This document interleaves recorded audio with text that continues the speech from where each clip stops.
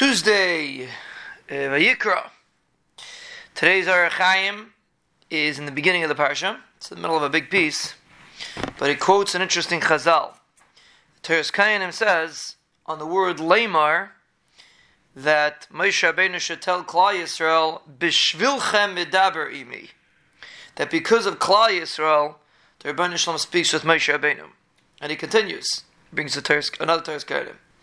You would think that the Rebbeinu Shalom spoke to Moshe Rabbeinu for his own needs.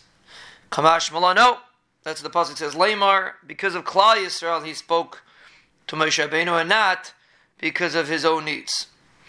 And you see from here, Adavar Neir Moed. Moshe Rabbeinu was the greatest person in the history of Klal Yisrael. And he, we would assume, would deserve a dibur for his own personal needs. Such a tzaddik, such an Adam Gadol, such a Kaddish. For sure, he should be Zechus to have a Rebbeinu should speak to him for his own personal tzrachim. He has a problem, he's struggling with something.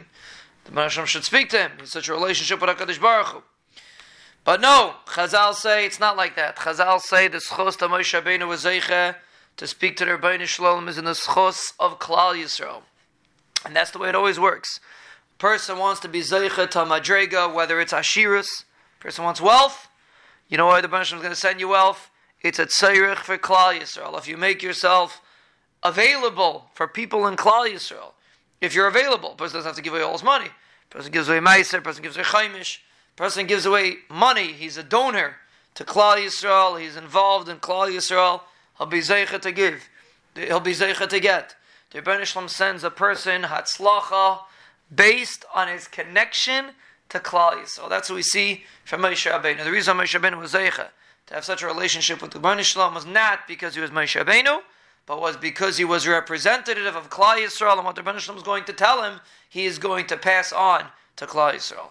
And when we utilize our talents, whether it's brains, whether it's time, whether it's different talents that a person has, if you utilize it for Klal Yisrael, the Rebbeinu Shalom will continue giving it to you. The Zechus that the Rebbeinu Shalom gives a person Bracha is to be used for Klal Yisrael.